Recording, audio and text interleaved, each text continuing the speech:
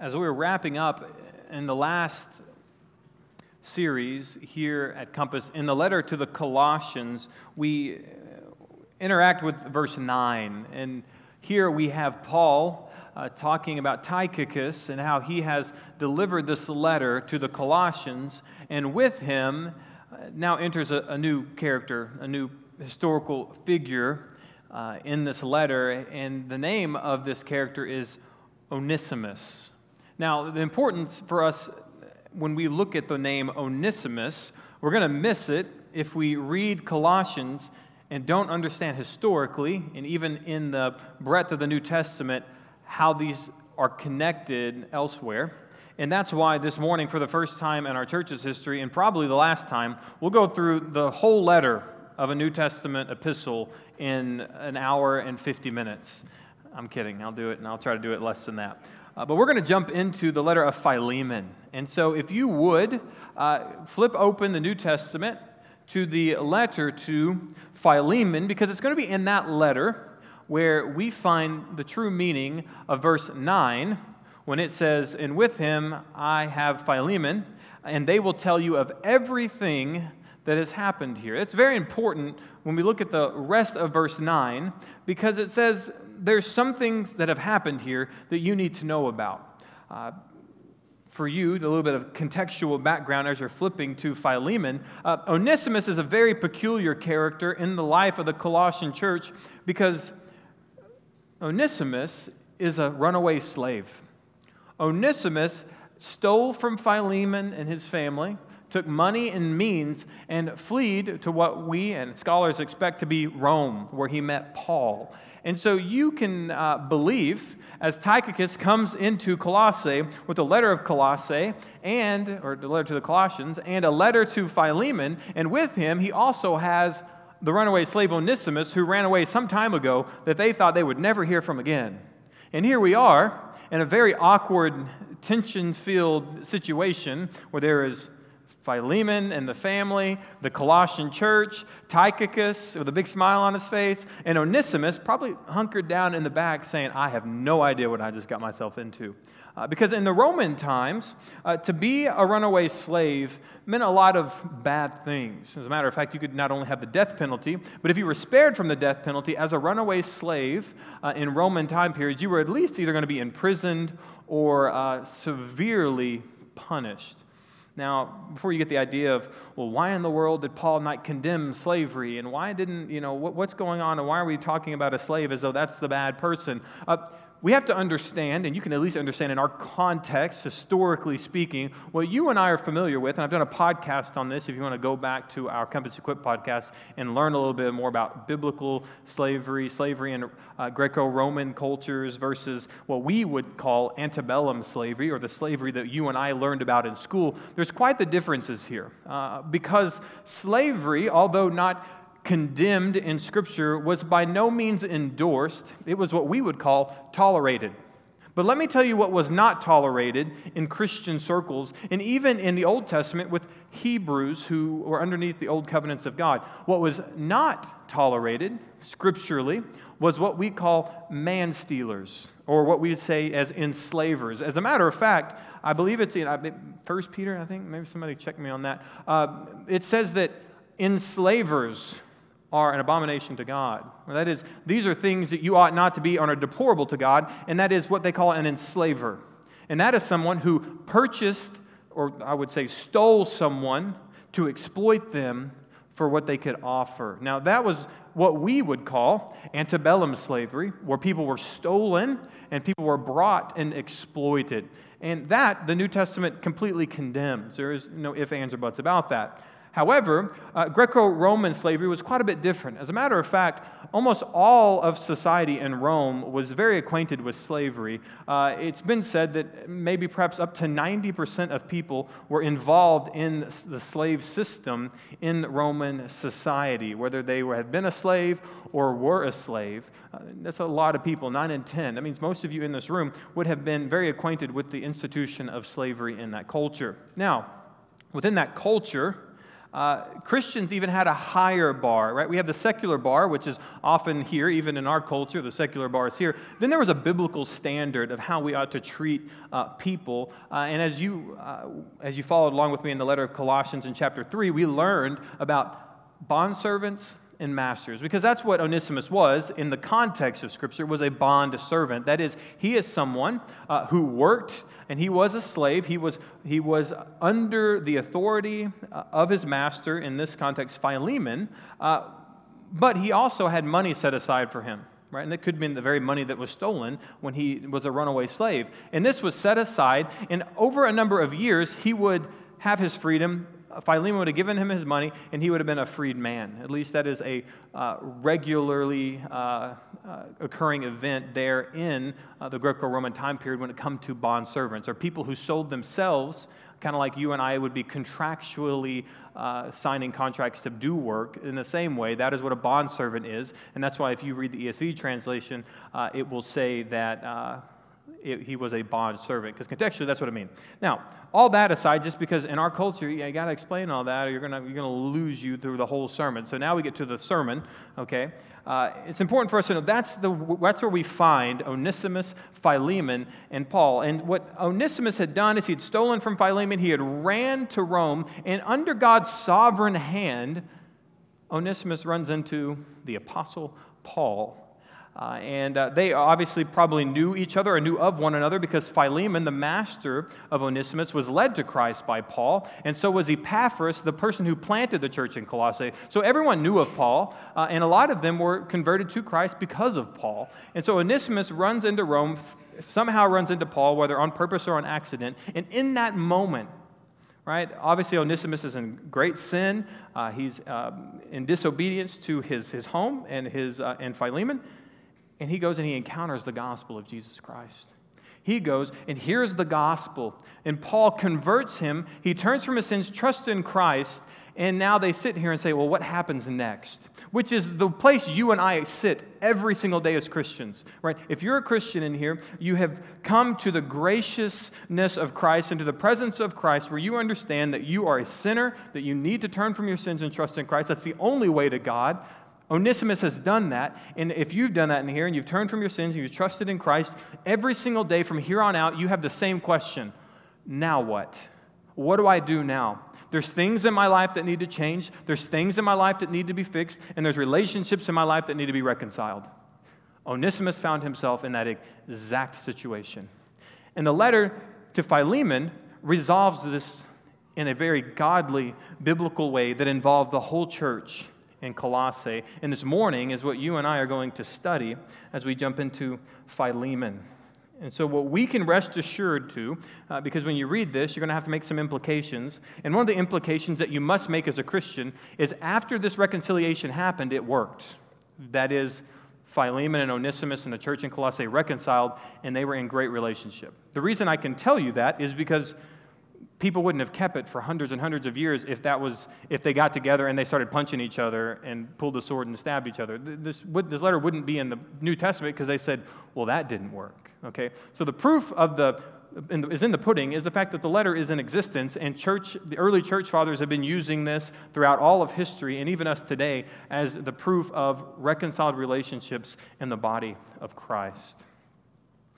And I want you to first look at verse 6, because what I want you to do is we look at how to reconcile relationships and how to fully embrace the transformation the gospel brings in all of our relationships, regardless how bad your relationships are, how torn your relationships are, how bad you think your relationships are. Within the context of Christian brothers and sisters, what we need to understand is God's grace and mercy is enough and is sufficient and is more than enough to reconcile all our relationships.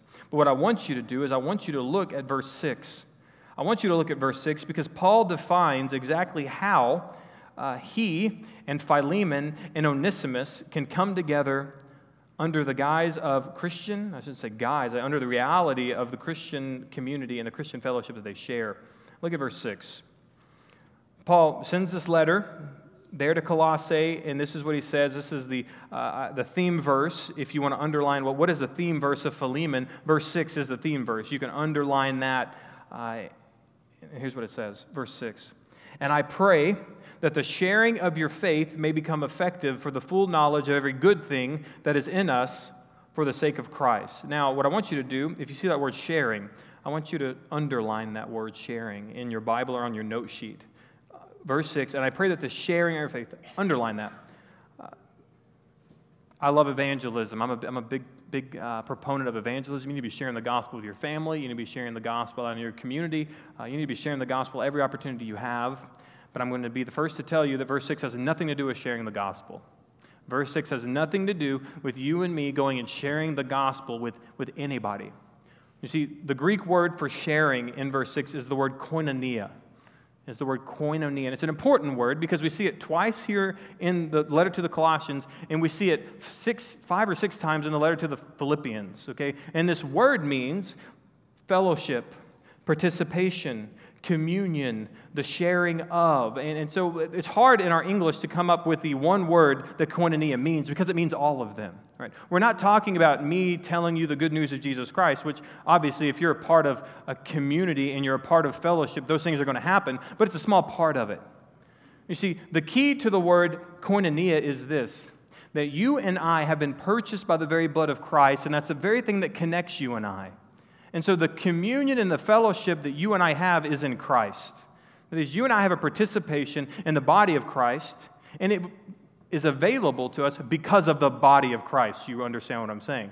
We are all members of the body of Christ, and we have that privilege because of the very body, death, and resurrection of Christ. So I want you to see the word is chocked full, is pregnant, if you will, with meaning and significance. It's not a word you can brush over because Paul is appealing to this very concept when he talks to Philemon about why you need to reconcile with Onesimus. He says this one reason, because of the koinonia, because of the fellowship that you have, so that, verse 6, your faith may become effective for the full knowledge of every good thing that is in us for the sake of Christ. Did you hear that? Did you get that? Paul is looking at Philemon and saying, listen, you turned from your sins, you've trusted in Christ, you've been reconciled to God. While you were still a sinner, you were reconciled to God. But you need to understand that the reconciliation you have from God ought to play out in your relationships with one another. And so if you have this fellowship that you say you do, that you've committed to in Christ, then you better know that it doesn't just stop with you and God. It extends to the people of God. It extends to this reality that the way that you participate in this church, the way that you participate with one another, that people may come to the full knowledge of every good thing that is in us for the sake of Christ. You know what's in it? You know where the good things are for the sake of Christ? The reconciliations of sinners to a holy God. You know how people can see that in real time? The reconciliations of sinners and sinners. Right? If sinners and sinners who have been reconciled by Christ can't resolve conflict, why would anybody be able to look at this kind of situation and expect that a perfect holy God would have a sinner to be theirs? If we can't even have sinners who look at each other and say, I get it, I'm a sinner too. Let's reconcile to these things. Paul is appealing to this, the understanding that Philemon knows that while you were yet a sinner, Christ died for you. The least you can do is look another sinner in the eyes and say, let's reconcile. Let's make this right. And he appeals to that one common understanding of koinonia, fellowship, participation, the communion, the communion that we both have. It's our responsibility together to display the glory and the majesty of God. He doesn't just stop there. Look at verse 17. He's talking about the mutual faith that he shares with the whole church in Colossae. But I want to take you to verse 17 because now he begins appealing to something much more intimate. He begins appealing to Paul's very relationship with Philemon. In verse 16 it says this, so if you consider me your partner, receive Onesimus as you would receive me. Partner, underline that word again. I want you to take notes. You should be taking notes, right? Underline that word partner. You know what word that is? You guessed it, koinonia. It's the same Greek word. And so what he's appealing to now is he's saying, listen, you understand that the church is mutual participants in this Christian life together, and you guys are connected through the very blood of Jesus Christ. And you and I, brother, you love me, you know me. You need to understand something about Paul. Remember, Paul led Philemon to Christ. If it wasn't for Paul, Philemon would have no fellowship in the body of believers. And it's the very fact that Paul shared the gospel with him, brought him into that community that he has the fellowship that he has. And that's why in verse 17 it says this: if you consider me your partner, if you consider me the participation in this community, if you consider me and you as part of this fellowship, you would receive him as you receive me. It's a strong word.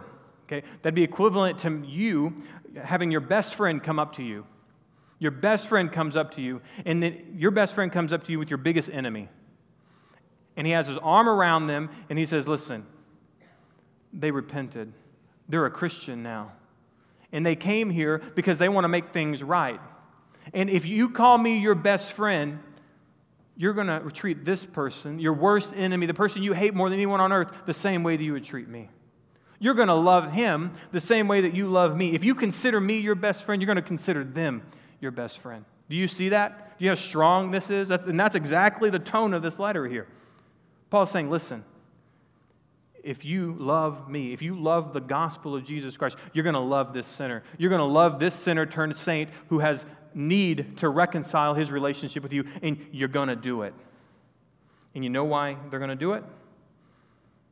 Because they have a mutual fellowship in the body of Christ. They have a mutual communion through the death of Christ, through the resurrection, through the glorification of Christ. I know that my connection with every single one of you in here who've turned from your sins and trusted with Christ is not because you call Compass Bible Church home. It's not because you're in the congregation of me, your pastor. It's not because we both live in New Braunfels. It's because of one thing, and that is the crucifixion, the death, the resurrection of Christ. That is our mutual participation. And so everything else other than that is secondary.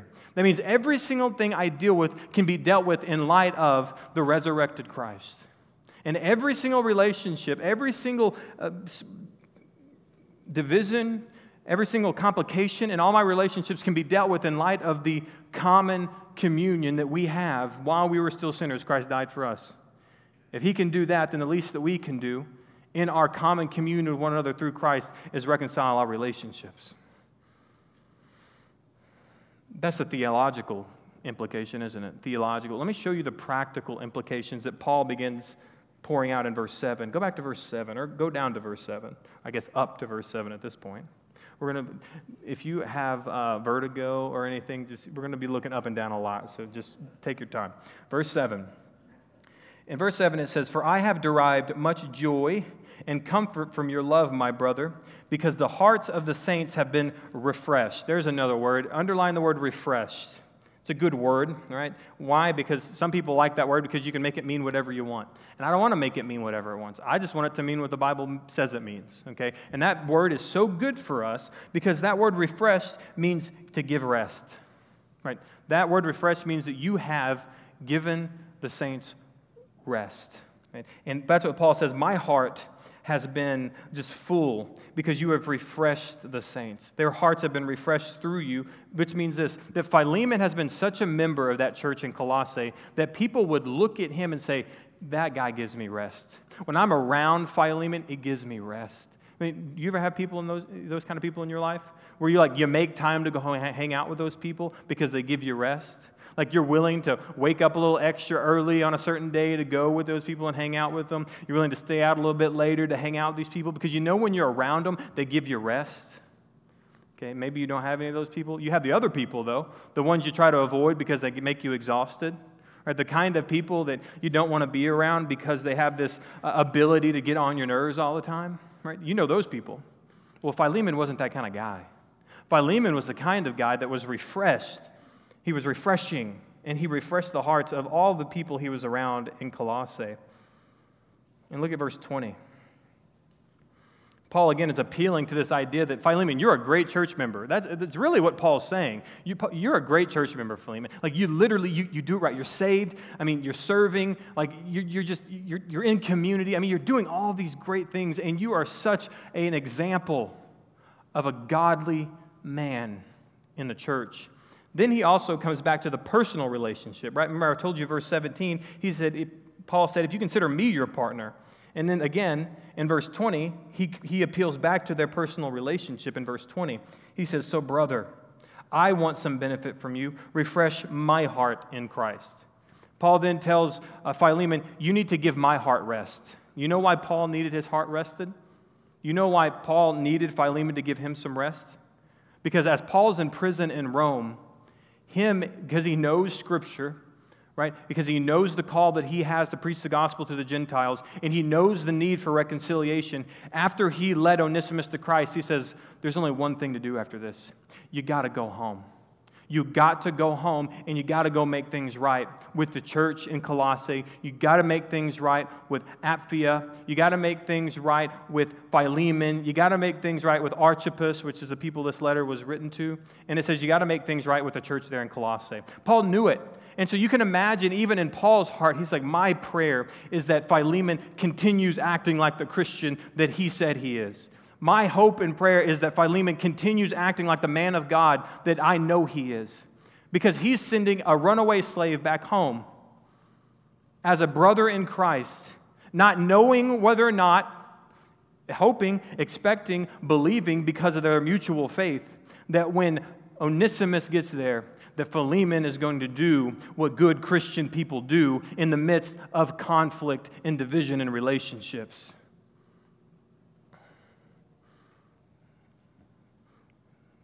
We don't know if that happened yet, do we? But we know that's the expectation because our relationships with one another should give us rest. And you know where that comes from? Quickly, I want you to flip to Acts 3. If you don't want to flip there, you can at least write it down on your note sheet. But flip to Acts 3.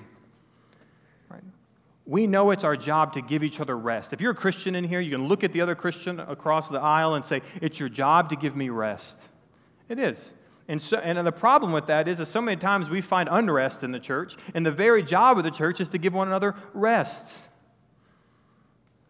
And here's why.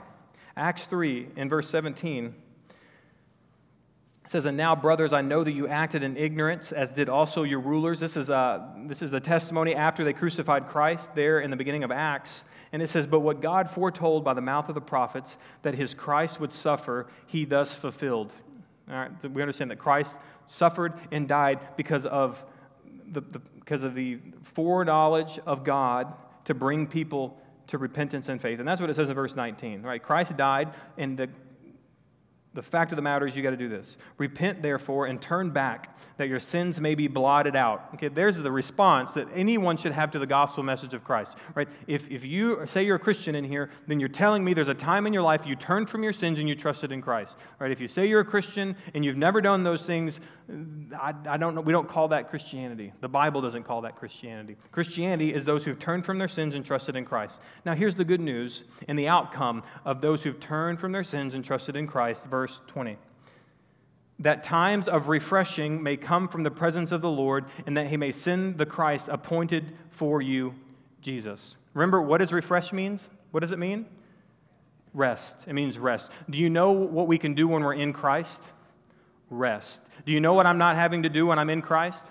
Work for my salvation. Not go to bed every night wondering if I'm going to go to heaven or I'm going to go to hell. Not wondering every single day if the very thing that I did that messed up takes me out of the grace and mercy of God. I never have to do that because I'm in rest. I've been refreshed by the gospel of Jesus Christ. I never have to wonder about that. You know why?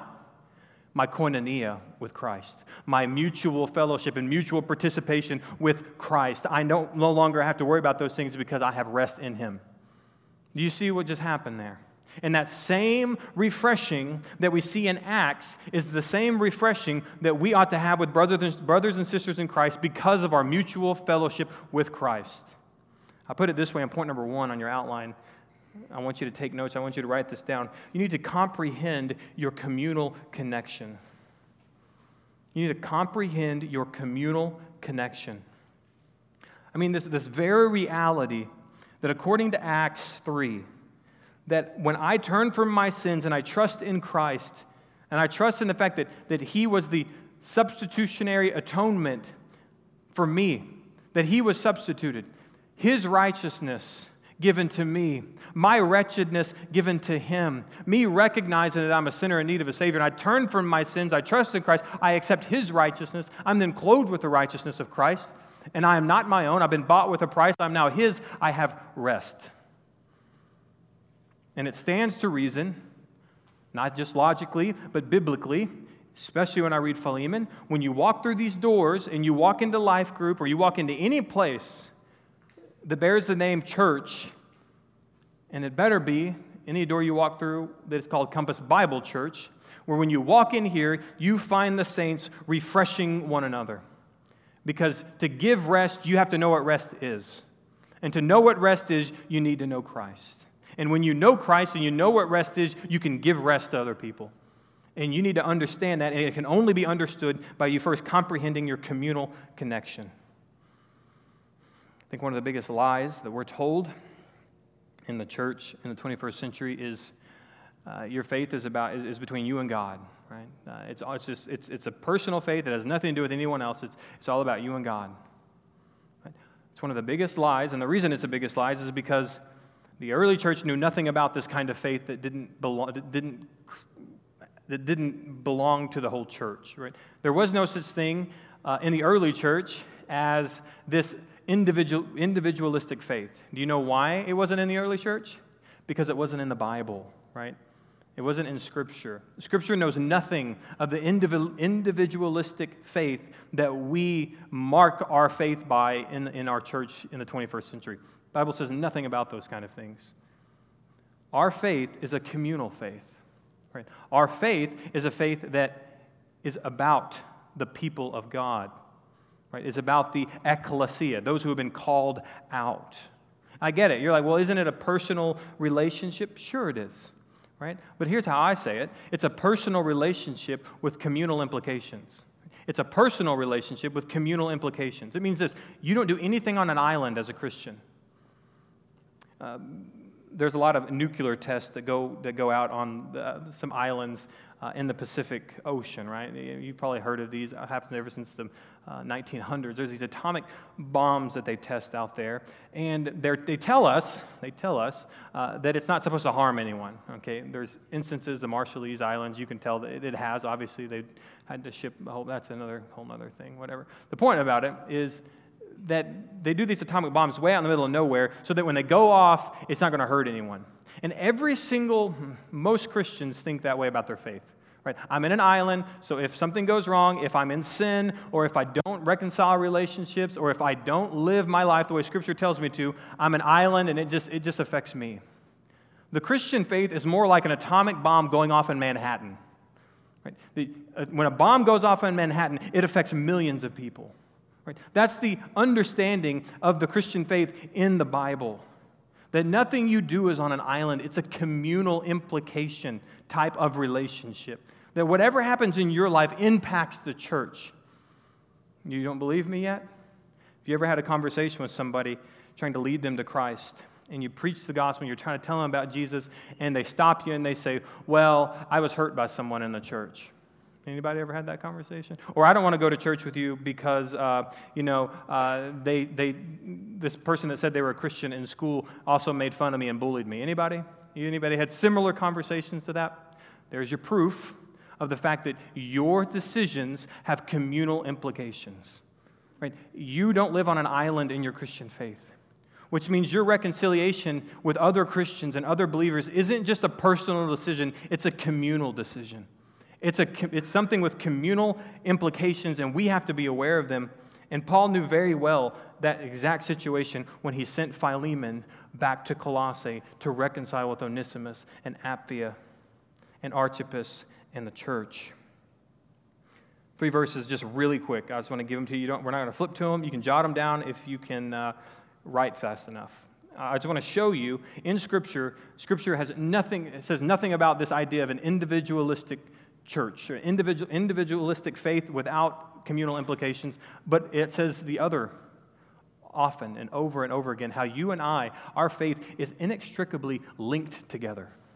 Our koinonia, our mutual participation is so connected, as is our relationship with Christ. Romans 12:5 says this, so we, though many, well, there it is. There's if you want to hit some individualistic terminology, right? We're many, are one body in Christ. Do you hear that? There's a lot of us. There is one body, and individually, members. There's your word, individually. But what are we? Members of one another. Did you hear that? You may be an individual, but your individuality builds into us as one another in the church.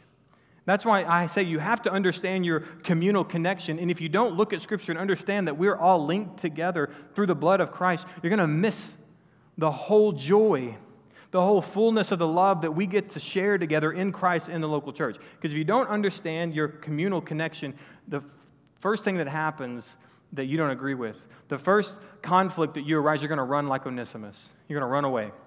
You're going to leave it. You don't want anything to do with it. But once Onesimus understood the communal connection you have with the body of Christ, he went running back to fix the problem. And all I'm saying is that is the Christian faith. Right? We're all members of one another. Galatians 6:2 says, you want to fulfill the law of Christ? Galatians 6:2, here's how you fulfill the law of Christ. Don't you always want to know what the will of God is? Everyone in here, every day you wake up and say, what is the will of God? Well, here it is, says it right here. You want to fulfill the law of Christ, bear one another's burdens. That's it, plain and simple. Every single day you can wake up, and if you would be a burden bearer for the brothers and sisters of Christ, you know for a fact you can go to bed that night knowing that you were in the will of God. Again, this idea that we have to be burden bearers. And when somebody reaches out and needs a hand, when somebody needs you, you are a burden bearer. Right? You give them rest. Right? You don't give them angst and anxiety, which is many of us, that's what we do in the church. There's people who walk in and I'm like, there they are, there they are. And if you give your pastor that kind of angst, imagine what you do to other people. I'm kidding, kind of. 1 Corinthians 12, 12 through 13. For just as the body is one and has many members, in all the members of the body, though many, right? We understand that we are individual people making commitments to Christ through turning from our sins and trusting in Christ. We get those things, right? We get it. We're many. We are one body. So it is with Christ. We are one body in Christ. For in one Spirit we were all baptized into one body. And I get it, right? What does that mean? Remember, baptized means what? Baptizo, which means placed into. So let's go ahead and take that transliterated word, take placed into, and put it there in verse 13. For in one Spirit, that is the Spirit of God, right? God the Spirit, we were all placed into one body. Didn't that make a lot more sense when you read it that way? Right? We were all placed into one body. Every one of us. It doesn't matter. As a matter of fact, it even qualifies it by saying Jews or Greeks. Slaves, Onesimus. Free, Philemon. All of them. Everyone. And all were made to drink of one Spirit. Do you see the mutualism that we share in Christ? Right? There is no ethnicity, there is no geography, anything that separates us from the common communion that we have in Christ. And there's nothing that elevates you. Being a master, being a slave, did not elevate you in the church of God over one above the other. Being male, being female, didn't elevate you in the church. It did not. It didn't elevate you. Nothing, none of the distinguishing marks of society and culture elevated a single person above one another in God's church. And why can we trust and believe in that? Because we understand and we comprehend our communal connection. That Jesus didn't save me because I'm a man, and Jesus didn't save you because you were a woman. Jesus didn't save me because I was an American, and He didn't save you because you were from Asia. He saved us by grace, through faith. And it was no work of our own. It was a gift from God. And that gift is given to all people and all nations, regardless. You hear that? This is why we can understand, when we understand our communal connection, we can move forward in the church and we can reconcile because we know that we all are connected together through the blood and the atoning sacrifice of Christ.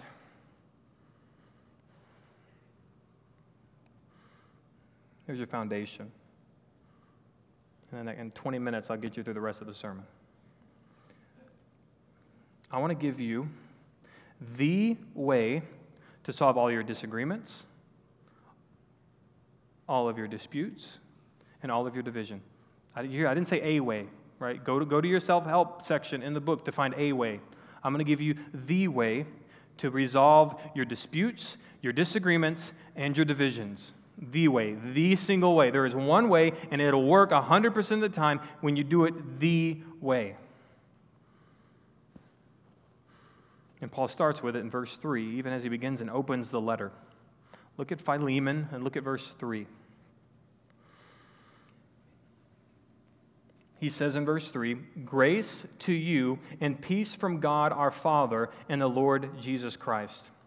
When you read a lot of the letters to the churches, you see something similar to that. Grace and peace to you from Jesus Christ our Lord, and you are so quick, like I am, to read past it and get to the point. And you don't realize you missed the point. If you miss verse 3, you miss the whole point. You miss the way if you miss verse 3. Grace to you and peace from God our Father and the Lord Jesus Christ. Do you know why we can reconcile?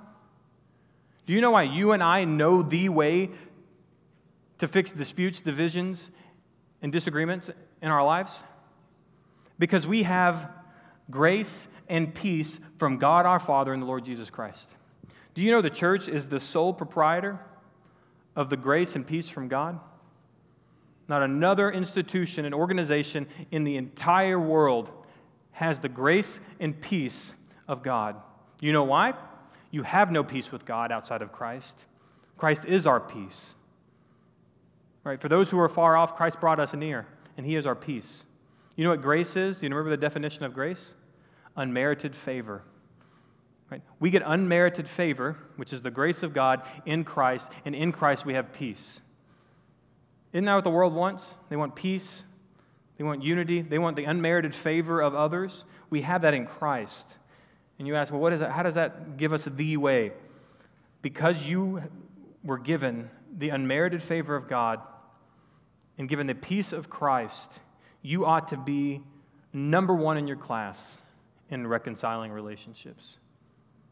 Because you have the unmerited favor of God and the peace through the blood of Christ. Nobody should know the cost of reconciliation and the need for reconciliation more than you. Because at one point in your life, and hopefully every day afterwards, you've been on your knees and you recognize and realize in the deepest recesses of your heart that the only reason that God is pleased with you is through Christ. And there is nothing in your life that was pleasing to God outside of Christ. And you recognize that you have always been the problem, and Christ has always been the solution. And so when you do have divisions with somebody else, you recognize that their dispute with you is very minor compared to the dispute that you had with a holy, just God. We see that. Now, my problems with my friends aren't so bad anymore, are they? It's exactly how we ought to look at the need for reconciliation in the church. Because while we were enemies, we were reconciled to God by the death of His Son. Much more now that we are reconciled, shall we be saved by His life. Romans 5:10. You and I should be the best individuals, the best souls in the universe at reconciling relationships because we understood what it took for us to be reconciled. And it was in this way.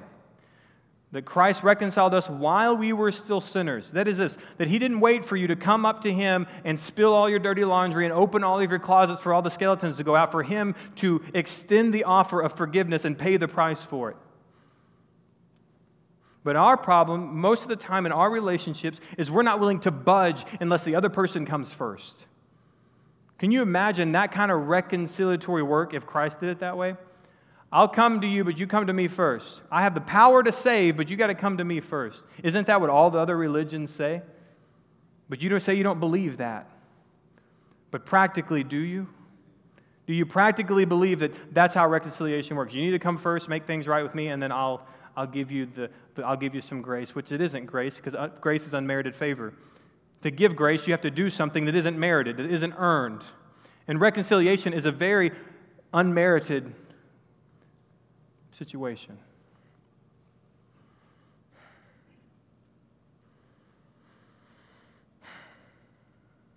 As Christians, our whole lives are governed by grace and peace. And if we can't create grace and peace in our relationships, we have no business talking about the gospel.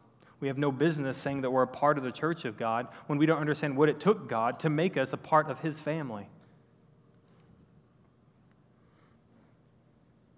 I find this very interesting in verse 11. Do you know the name Onesimus means useful? Did you know that? If you didn't, you should write that down. As a matter of fact, Paul actually articulates it in verse 11, and he does a play on words. And he's saying, listen, Onesimus, he was useless to you before. And aren't we all outside of Christ? How many of you were useless outside of Christ? Me, right?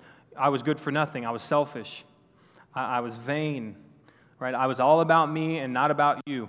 And when I was about you, I really was making it about me, and I was trying to get you to do things I wanted you to do. So even when I was about you, I was really about me anyway, right? I mean, that's the most useless thing you've ever heard, isn't it? And that's exactly what we're dealing with Onesimus. Right? He was useless. I mean, he robbed his family, he ran away, he went to Rome, and he disrupted an entire congregation and their family. And he said, I know he was useless, but now he is useful. That is, when we have the grace and peace from God, we become useful instruments for the glory of God. And you and I, just like Onesimus, became an opportunity for God's glory to be displayed. But it didn't just happen overnight, you realize. Right? Onesimus had to go. He had to go from Rome 1,000 miles to Colossae for something really important to happen. And I want you to know that, and I want this to preach to your heart and your life today, because reconciliation is so important, it's not going to be easy. Right? If reconciliation was easy, we wouldn't even need to talk about it because it's something you would do.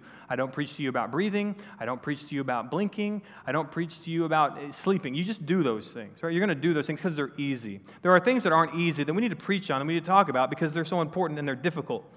But what you've got to do is you got to trust God's sovereignty. You got to, and that's a big word, all right? Sovereignty. That means God reigns over everything. Right? And for you need to trust in God's sovereignty, even in the midst of broken relationships. Because I want to show you something that when I'm going to tell you, Paul trusted in the sovereignty of God in the midst of sin. Look at verse 15. Paul is addressing Philemon, and he's saying, I think I know the reason why Onesimus stole from you and ran from you. Did you just hear the craziness that just came out of my mouth right then? Right? Paul literally is saying, here's why I think he stole from you, ran away from you guys, and created problems. For this, perhaps, is why he parted from you for a while. Very nice way to say he stole from you and ran away. Right? That you might have him back forever, no longer as a bondservant, but more than a bondservant, as a beloved brother, especially to me, but how much more to you, both in the flesh and in the Lord. God's sovereignty. Paul recognized that all those bad things happened and culminated into the glory of God if we would just allow it. That if you and I would just take our hands off of it, right? Calm down a little bit. Look at our communal connection that we have. Look at what's at stake in the good news of the gospel. We can too, through the difficulty of making bad relationships good, in mending the broken relationships, in handling disagreements, in disputes, in division, if we would just trust in the sovereignty of God and recognize that it's going to be a work and it's going to be a job, and you may not have to walk 1,000 miles, but it's going to feel like it. And if you would trust in God's sovereignty and do this, point number 2, and prepare to reconcile with others. You need to prepare to reconcile with others.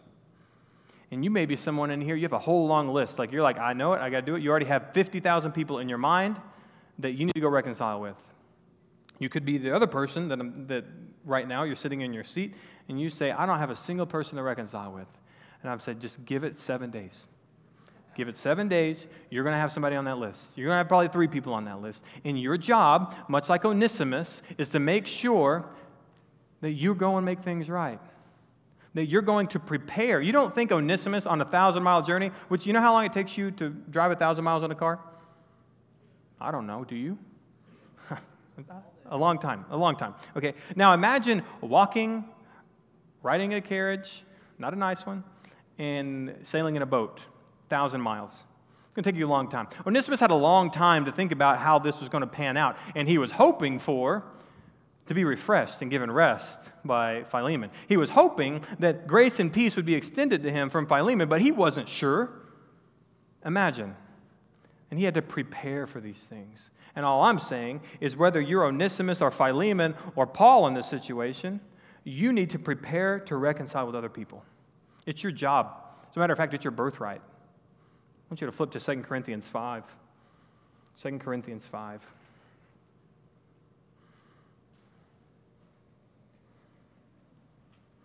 Second Corinthians 5, 18 through 19. Paul is talking to the church in Corinth about how God has saved them and what their responsibility is in light of that great salvation.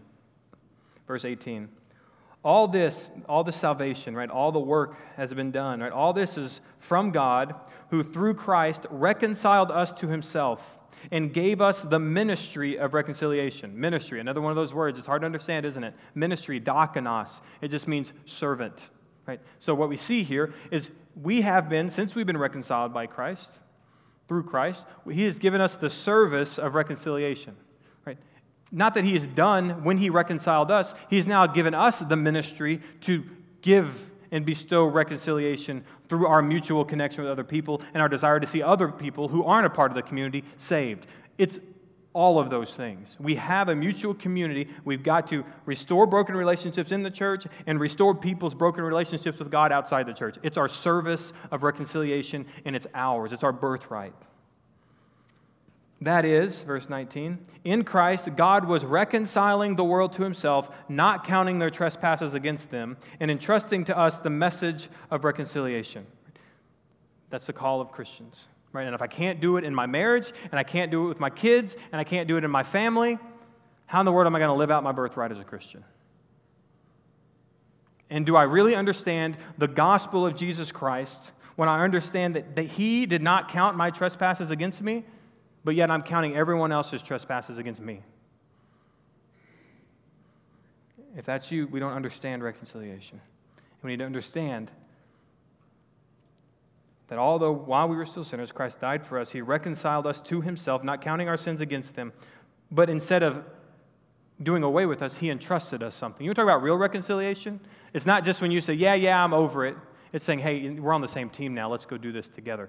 Mutual participation. You see, the Bible makes sense, doesn't it? Okay, it's all together. We have an opportunity and a privilege in Christ to be messengers of reconciliation.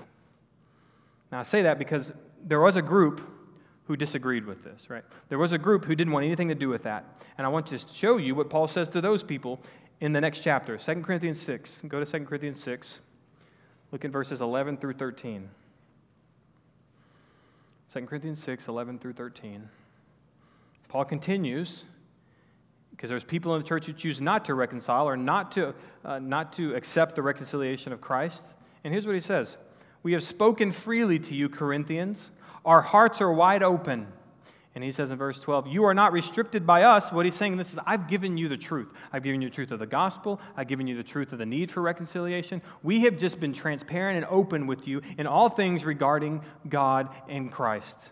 But here's what he says. You are restricted by your own affections. You know why you don't reconcile? You know why, number one, if you're not a Christian, you know why you don't reconcile with God? If you are a Christian and you know why you're not reconciling with other people? Because you're so full of yourself right now that you won't do it, right? You're so driven and restricted by your own emotions, your own affections, and your own selfishness that you will not reconcile because you're restricted by your own affections. We need to sit with that for a minute because you're not reconciling because you have a godly reason not to. There's no godly reason not to reconcile. And you aren't withholding reconciliation because you're trying to be the broker of holiness. Right? When you withhold reconciliation, right, you're restricted by your own affections. It's by your own desires, your own will. You know what Paul's childish conclusion to this is? His childish, here's how you can fix this. Look at verse 13. In return, I speak as to children, widen your hearts also. It's pretty elementary, isn't it? Widen your heart. Can you widen your heart? No, but you know what it means, don't you? You need to love more. You need to understand the love of God more. You need to understand that while we were still sinners, Christ died for us. How could you not forgive other people? Widen your heart. Learn the love of God. Love other people more. Love other people better. Love yourself less. Love other people more.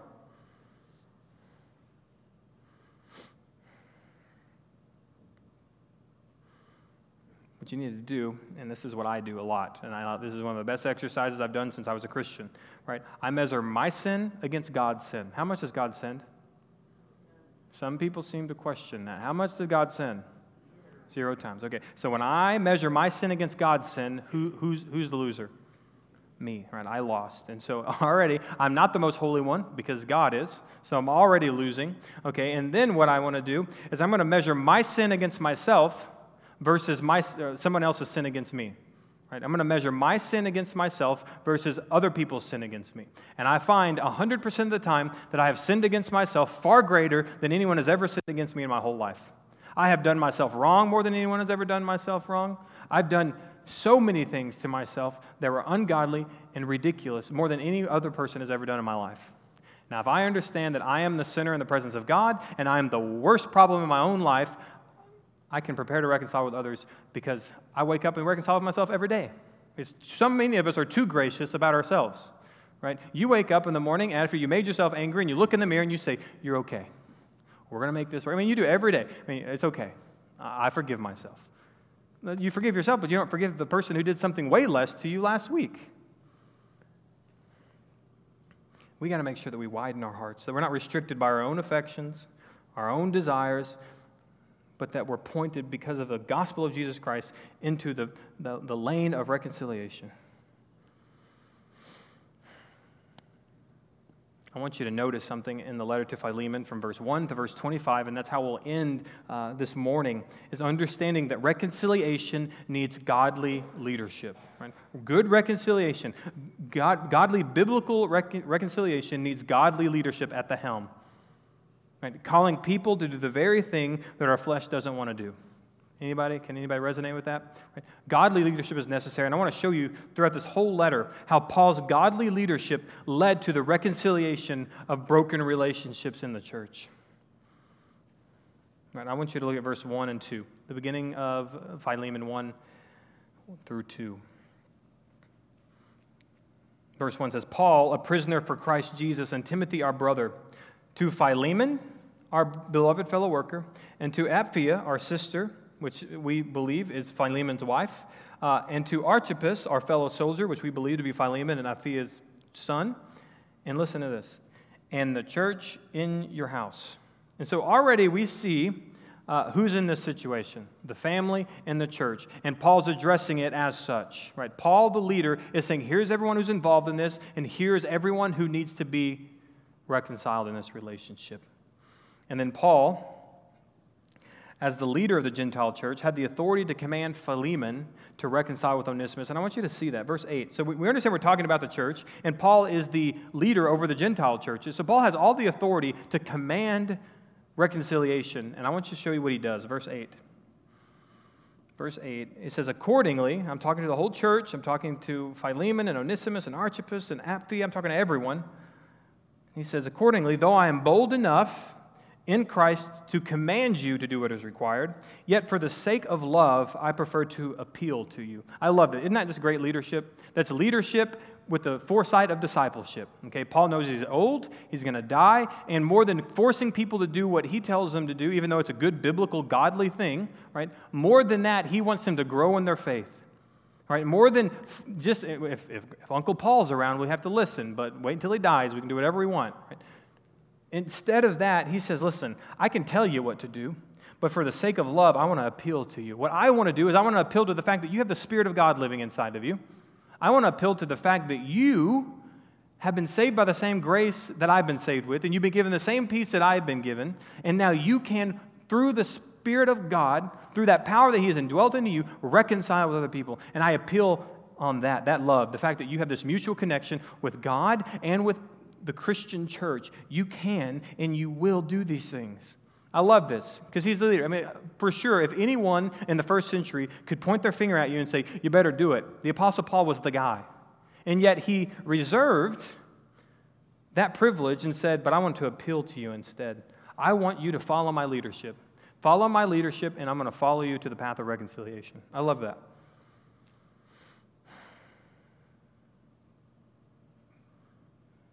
But I also want you to look at verse 21. Right? I love that Paul is thinking in light of leadership and discipleship, but he's also not afraid to put his foot down a little bit. And that's what I want you to see, because anybody who's a part of a church with godly leadership, you're going to have pastors and leaders who appeal to you out of love, who also see the necessity of putting their foot down where their foot needs to be put down. And I want to show you this. Look at verse 21. After he says, I want some benefit from you, I need you to refresh my heart in Christ. Verse 21. Confident in your obedience. I love this. He's like, I'm confident you're going to do what I ask you to do. I'm just confident, i.e., you need to do what I tell you to do. Now, listen, he's not done. I write to you knowing that you will do even more than what I say. Isn't that great? You're not just going to reconcile with Onesimus.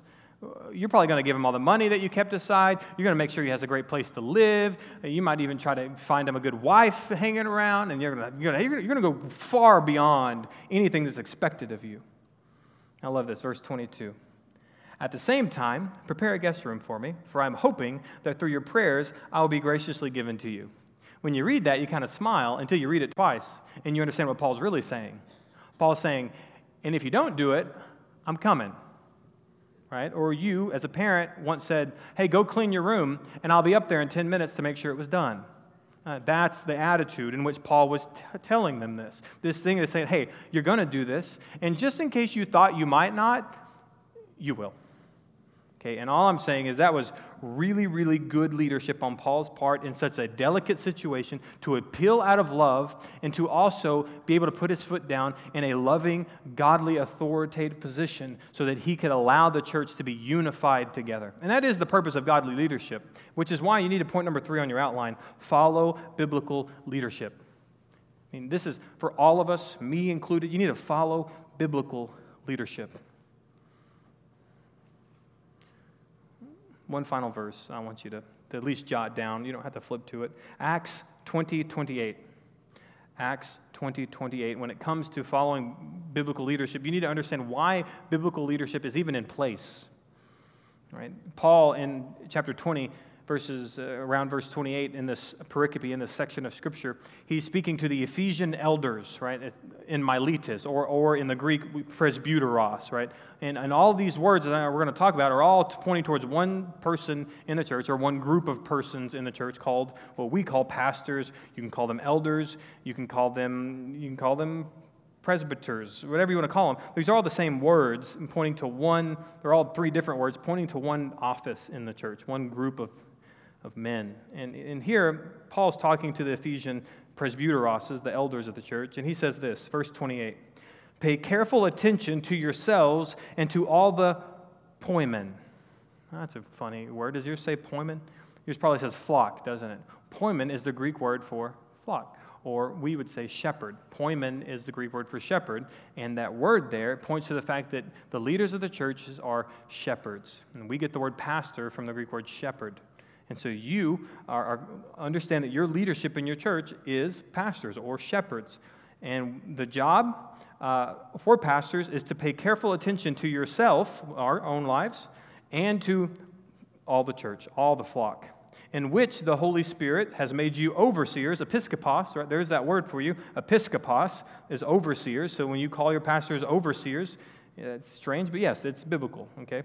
The Spirit has made you overseers, episkopos, to care for the church of God, which he obtained with his own blood. You see, the job of the church, according to Acts 20:28, or the pastors, your leaders of the church, is to oversee the church, shepherd the church, and administer the church. And that is the goal of your pastors, and that's why it's important to follow biblical leadership. And that's the reason, even in the apostolic age in the first century, it was so important for Philemon, for Onesimus, and for all the church in Colossae to follow the biblical leadership, not only in Philemon, but in Colossians, the whole letter to the Colossians. The reason we have letters in the New Testament is because of biblical authority.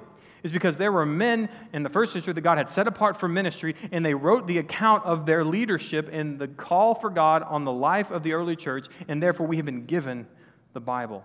It's very important for us to understand it didn't just stop there. Now, the good news is special revelation stopped. We have all of the revelation of God in a Bible. If anyone ever tells you there's more special revelation out there, walk away. All right, you have all of it, and it's sitting in your hands by the grace of God.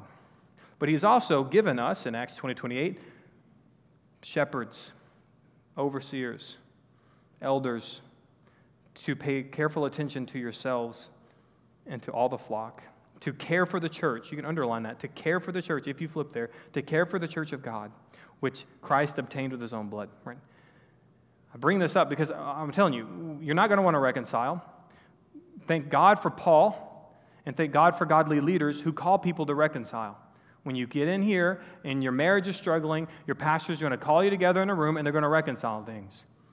Okay? Your kids haven't talked to you in years, or maybe you're the kid and you haven't talked to your parents in years. You're part of the same church. We get you inside of the same room and we reconcile, right? Something bad happened in your church between a couple of parties. We get you together and a couple of people got it. That's good. Maybe another hour we'll get it.